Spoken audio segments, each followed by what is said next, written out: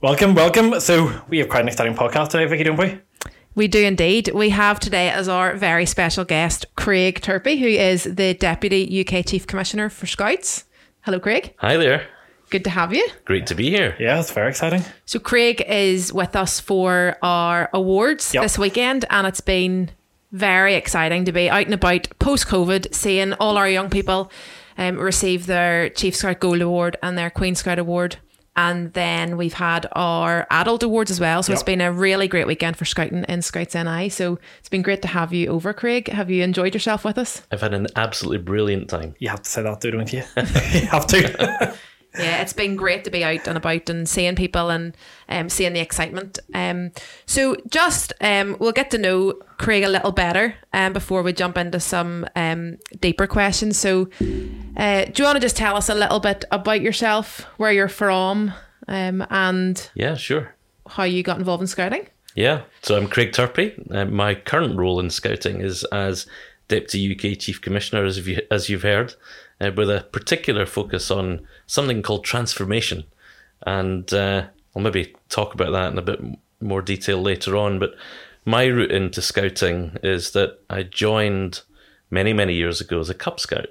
And the reason that I joined is because my best friend and next door neighbour, Matthew, on a Friday evening was never available to come out and play football. And every time I would knock on the door to find out where Matthew was, his mum would say, "Matthew's away to Cubs tonight." So after a few weeks, I thought, there must be something in this. So I tagged along with Matthew and went to Cubs. And from there, I've never looked back and went through Cubs, Scouts, Venture Scouts, and many other things over the years. Fab. Yeah. So yeah, bring a friend night. Essentially, it worked. Clearly Yeah. works. Well, I had that last night. I had a parent ring me before we had dinner. Said hello. I was like, hello. Is this Michael? I'm like, yeah. I don't know what the man was called. Didn't even hear his name. But someone's coming to the Scouts now. I was like, okay. I'm not Fab. there. Cool. That's great. Yeah. So you talked a little bit there about your role. So what does your role as Deputy UK Chief Commissioner entail? I appreciate every day, week, month will look very different, but as a general, what's your role kind of entail in scouting? Yeah, so many of you may be aware that a few years ago, before the pandemic, the Scout Association had adopted something called the Skills for Life strategy back in 2018. And there's many good things have been delivered from that strategy, including, I have to say, our work in early years and the rollout of squirrels across the UK, which has been inspired by the amazing work done in Northern Ireland. But there are many other aspects of that Skills for Life strategy that had to be slowed down or paused because of the pandemic. Yeah. And now we're regrouping and trying to deliver everything that remains in that. So there's some great work that we're looking to roll out over the coming years in relation to the volunteer experience, trying to make volunteering more welcoming, the training and learning more enjoyable, and how we manage adult volunteers a bit easier. And also looking further ahead to a review of the 14 to 24 age range. We've got Explorers and Network celebrating 20 years this year, which is pretty amazing. That's amazing. Indeed. And we're also going to be doing a review of what we wear. So we're committed to being a uniformed youth organisation, but looking at what we wear to make scouting more accessible to all, basically. So my role is really to try and help ensure that that work that we're developing has the opportunity to be implemented and done in a way that doesn't overwhelm our membership at large. And is that then what you mentioned earlier when you talked about transformation, about transforming all of those aspects? Indeed. If we look at Explorers and Network, that in and of itself is a big thing to review. You've got not just Explorers and Network, but you've got young leaders within that. You've also got the top awards. So when you start to unpick it all, there's quite a lot. You think it's something quite simple as that. It's just 2 sections, and he said, deeper and deeper, you go, oh no, this is a lot more than I thought. Yeah. And we need to be careful that we don't try and do too much too quickly, because we need people to adjust to change, particularly on the volunteer experience, because people have been waiting a long time to have the tools in place to make their lives a bit easier. Yeah. Oh, yeah. And is that then kind of the bulk of your work is looking at those main areas and involving, I assume, like youth commissioners and various different people within that. Yeah, that's a big chunk of the work that I do, but together with other colleagues in what we call the UK Leadership Team, or UKLT, we've all got various responsibilities to not only look at what we're doing to transform, but also to deal with the day-to-day business as usual support, because whilst we're looking at all the new stuff, there's an important need to keep an eye on the day-to-day as well, and supporting those working in sections with the programme that we have today. Yeah. Perfect. And so previous to this role, you were chair of the World Scout Committee. That's so that's a big role. Do you want to kind of talk to us just a little bit about how that came about and kind of what your role within that was? Yeah, maybe to set the scene, the Scout Association is one of 172 what are called national Scout organisations, and together they make up something called the World Organisation of the Scout Movement. And the best way to think of that is that there are 57 million Scouts in all those countries who have the Purple World Membership Badge in their uniform. And that World Organisation has a structure in place to govern it, to help the development and growth of the movement at large. And so many, many years ago, after doing some international work in the UK, I was asked to get involved with Scouting in Europe, and I ended up getting elected to something called the European Scout Committee, where I had the opportunity to help growing Scouting across Europe, which was great fun. And then having done that for 9 years, I was asked to stand for election to the World Scout Committee, and got elected to that, and then spent 7 years on that, and 4 of them as chair, which included 1 extra year because of the pandemic. Okay. So, yeah. Wow. And so that has then obviously given you a lot of kind of global knowledge and skill then about scouting that you bring to your role here then now. Has that... That's the plan. Yeah. I think that's the thinking.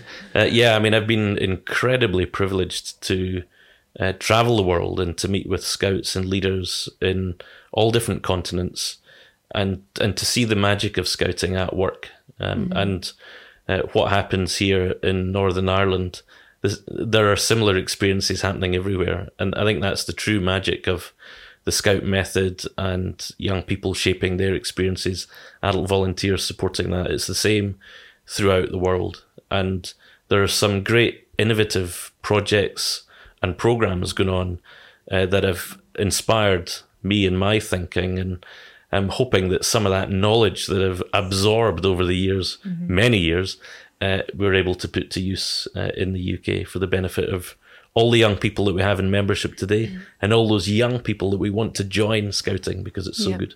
Yeah. I just realised we didn't do something to start off with. We didn't do our Would You Rather questions. Oh, yes. So we always start our podcast on Would You Rather questions, so I asked my word about them, so I've got some here. Get to know people. Exactly. So let's see.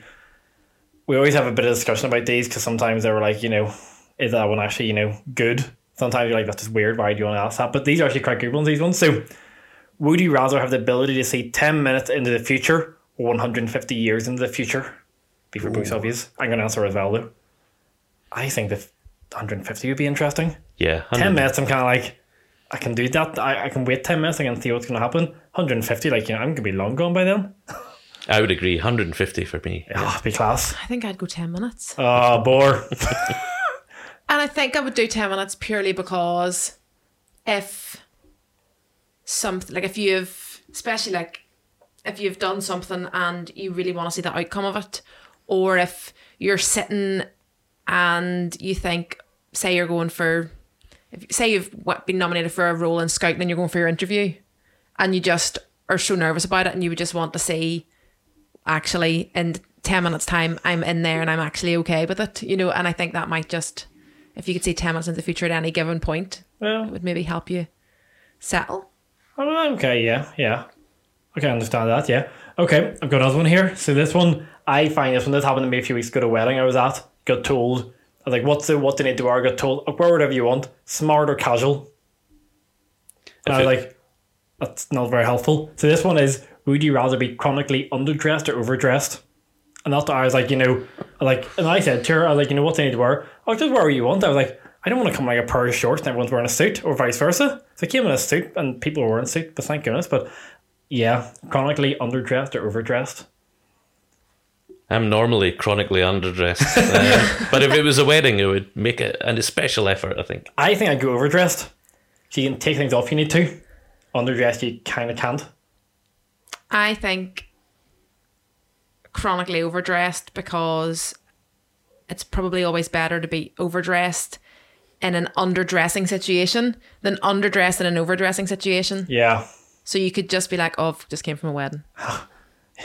But what are you doing now? I'm running a marathon. It's come from a wedding. It's fine. Okay, so last one. So, let's see. Okay, would you rather be an extra in an Oscar-winning movie or the lead in a box office bomb? Extra. I think extra, to be fair. Well, I'd go lead in the bomb. I just think that people will know you more. And you might get nominated for that award that nobody wants to. The raspberry. Yeah, you might get one of those and you're still winning an award. Might not be a good award, but you're still winning it. I think they'd both be interesting, but I think I made more money from being extra. For me, it's the taking part that counts. Okay. Yeah, I think I'd be the lead in the bombing one from box office. Okay.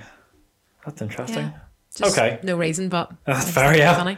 Sorry, I just forgot. I was like, I have to get some good answers in. Back to scouting. Scouting. Yeah. So you were chatting there a little bit about when you were the chair. Is that what we were talking about? Yeah. Kind of totally lost my train of thought. Yeah, no, don't worry, Cherry, don't worry. Yeah.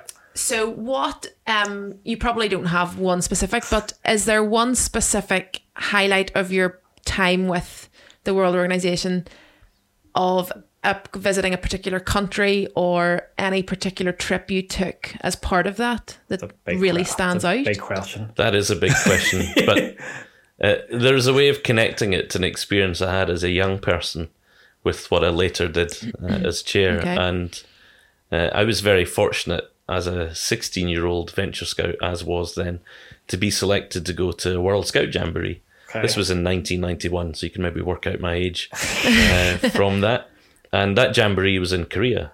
Oh, wow. And of course, right now we've got lots of people being selected to go to Korea. But in 1991, went to Korea to the jamboree, and at that time wasn't particularly worldly wise, didn't know much about the world and other countries and different cultures and all the rest. And that jamboree, like the one next year, blew my mind and opened my eyes to just how global scouting is. And that's one of the reasons why I got interested in the international side of things. And fast forward to 2019, in the role as chair of the World Scout Committee, I had the privilege to go up on stage at the opening ceremony of that World Scout Jamboree in front of 50,000 young people. Only a few. Only a couple. And open the Jamboree. And I just thought, reflecting on that, it's not a journey that I could ever have imagined. And it's always made me reflect that you have to seize the opportunities that come your way and make the most of them.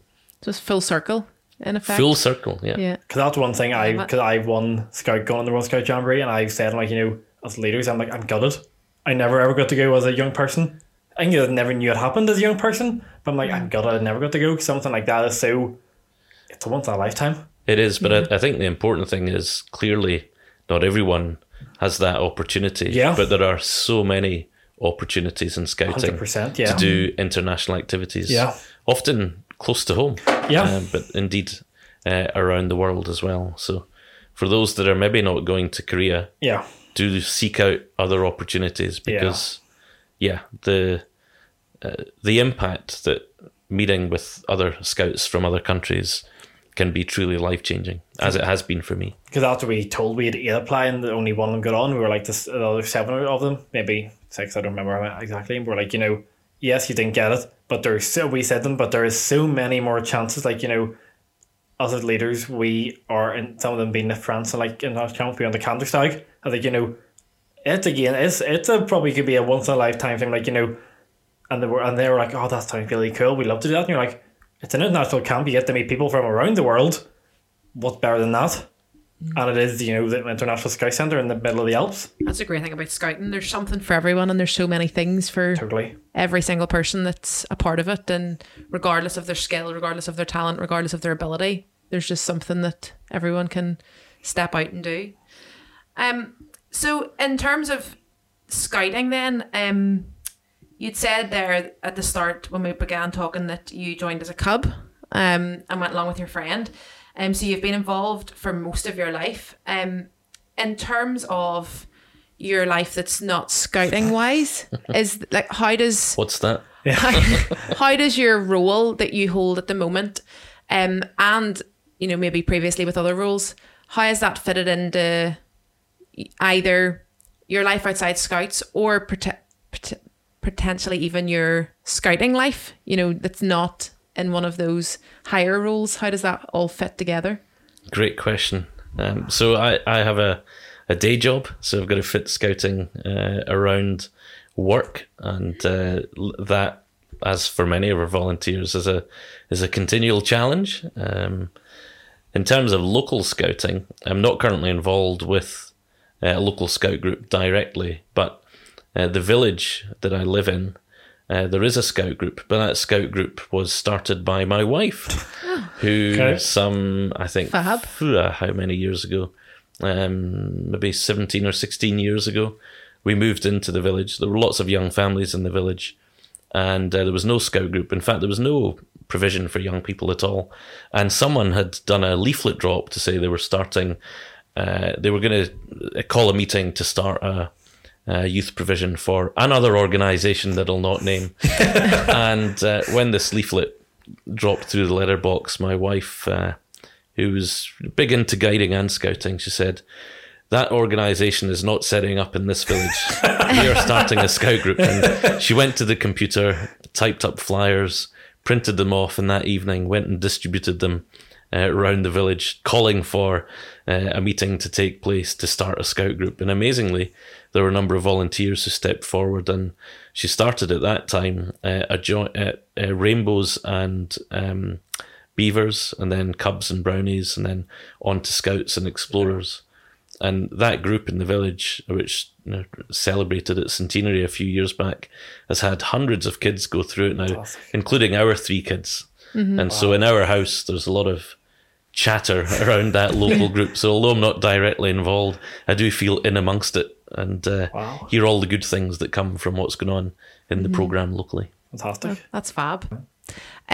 So we'll just finish with some highlights then from your time in scouting. So I appreciate you've had a lot of roles, you've been involved for a long time, so there may not be one, but is there maybe a couple of particular things that stand out, a couple of stories that define your time within Scouts? Well, there really are so many. One that sticks in my head is actually related to my family and thinking about when one of our children joined Beaver Scouts. This is before Squirrels, in Scotland, that is. Okay. And they had been taken to an international camp because my wife was attending that with others from the group. And at the closing ceremony of the camp, which was taking place in Edinburgh, one of our sons had the opportunity to be invested into scouting, make his promise, and receive a certificate from the camp chief. And so in this enormous circle of people around the flagpoles, he was invited up to receive a certificate from the camp chief, and the camp chief had a megaphone broadcasting across the group in the field.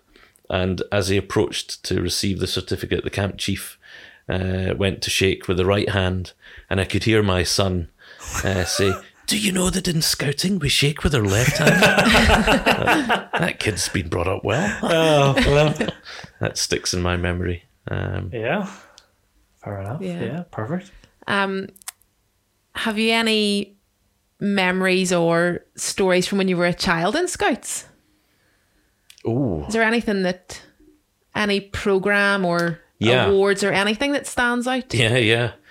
I remember very vividly my first Cub Scout camp, which took place at a place called Loch Ernhead in Scotland, where there's an old railway station that's been turned into a Scout centre. I think it's still owned and run by Hertfordshire Scouts.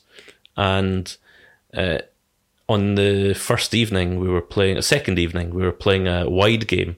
First time we've ever played a wide game. I love wide game. And we all had to run around in the forest and find somewhere to hide and then be discovered. So I found a rowing boat and decided that it'd be a good idea to hide under a rowing boat. So climbed under the rowing boat and then kind of quickly realised I couldn't get this rowing boat off me. So I lay there for a while undetected, and eventually someone heard my knocks on this upturned boat and turned it over to find me. By that time, the whole pack had had their dinner and were sitting around the campfire. How long were you under the canoe for? Clearly far too long. I didn't realise somebody was missing. I know, they're all eating dinner and you're just sitting under the canoe. It'd be very difficult to get away with that today, but that was my introduction to wide games and indeed risk assessments. Yeah, I think it's really important for leaders to hear stories from the real life. From when you're young, because actually, like, I've spoke to people before in the past who have said things like, oh, sure, they're only 6 or 7. Like, what really of this are they going to remember? But actually, the program that you do with your cubs, you know, your beavers, your squirrels, like the youngest ones, it does make an impact and they do remember it. And it's something that does set them up and give them skills for life, regardless of how old they are. So it's really important, I think, for leaders to hear that. Yeah, absolutely. Stories are remembered. There's another story from enjoying the program and being out in the hills, and I remember being in a challenge hike at the Scout Centre at Loch Goilhead, and we had to navigate, timing ourselves between different stations, as it were, in the mountains, and our team were really nailing it that weekend. We were checking in at the times that we'd estimated and all the rest, and that sense of satisfaction of walking on a compass bearing through the mist with your team as a scout and getting your team, your patrol around the course and back safely. Just that sense of satisfaction knowing that you could do that and do it safely was really, really rewarding. Class. Yeah. And I suppose that brings us back full circle as to why you're with us as well, you know, for the young people and the adults as well who received awards. When we heard last night of some of the stories of young people, navigating groups around and that's what they did to achieve their awards. So yeah, really great to hear from someone like you, Craig, who holds such a high role within scouting, but you've been through exactly the same as all our young people, and all our young people have the potential and the opportunity to go on to be a chief commissioner, deputy chief commissioner, and to make a huge difference for the young people. I think that's what people need to hear, that, you know, it's not, you don't have to be, I don't want to say someone special, but people think, you know, they do that, I could never do that. I think that when you're like, well, no, they've been through it all, they've done what you're doing, why can't you? I think the special people in scouting are our young people, which is a bit cheesy, but I'm a great believer that we are a movement of young people, not just for young people. And all of us involved in scouting as adults, we have different roles and different titles, but we're all there to simply do that particular role to help young people develop and grow, to develop those skills for life, to learn those values as well and carry them with them. And I often say to people when asked this, I think I'm just a product of the program. I've been blessed in having amazing leaders when I was a young person in scouting who created opportunities, who created the space to allow sometimes for me and others to make mistakes and learn from those in a safe environment.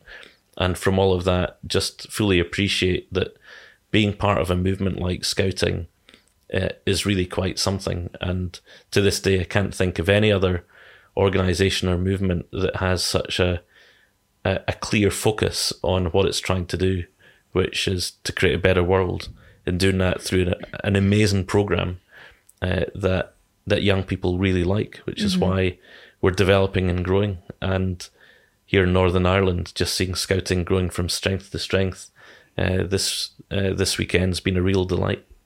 Yeah.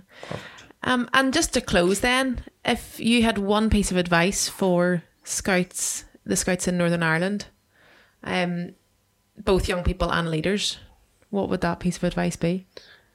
I think for the whole of Scouts in Northern Ireland, it's to keep innovating. Because when I look at what you have done and are doing here, there's lots of great innovation. And we often talk about the journey that Squirrel Scouts has been on, and indeed Beavers before that.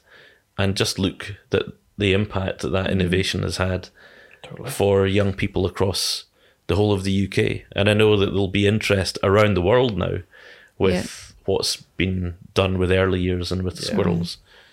So keep innovating would be the message to all of you out there in Scouts Northern Ireland. I think for young people in the movement is to seize the opportunities that are presented before you. And as we were chatting about earlier, there are many opportunities, and it can be difficult sometimes to work out which path to take, but take the path less travelled, because you'll find that journey a really rewarding one. Fantastic. Perfect. Well, thank you so much for joining us. Thank you, yes. It's been an absolute pleasure. For chatting to us. It's been great. Perfect. Well, sure, we'll see you next month.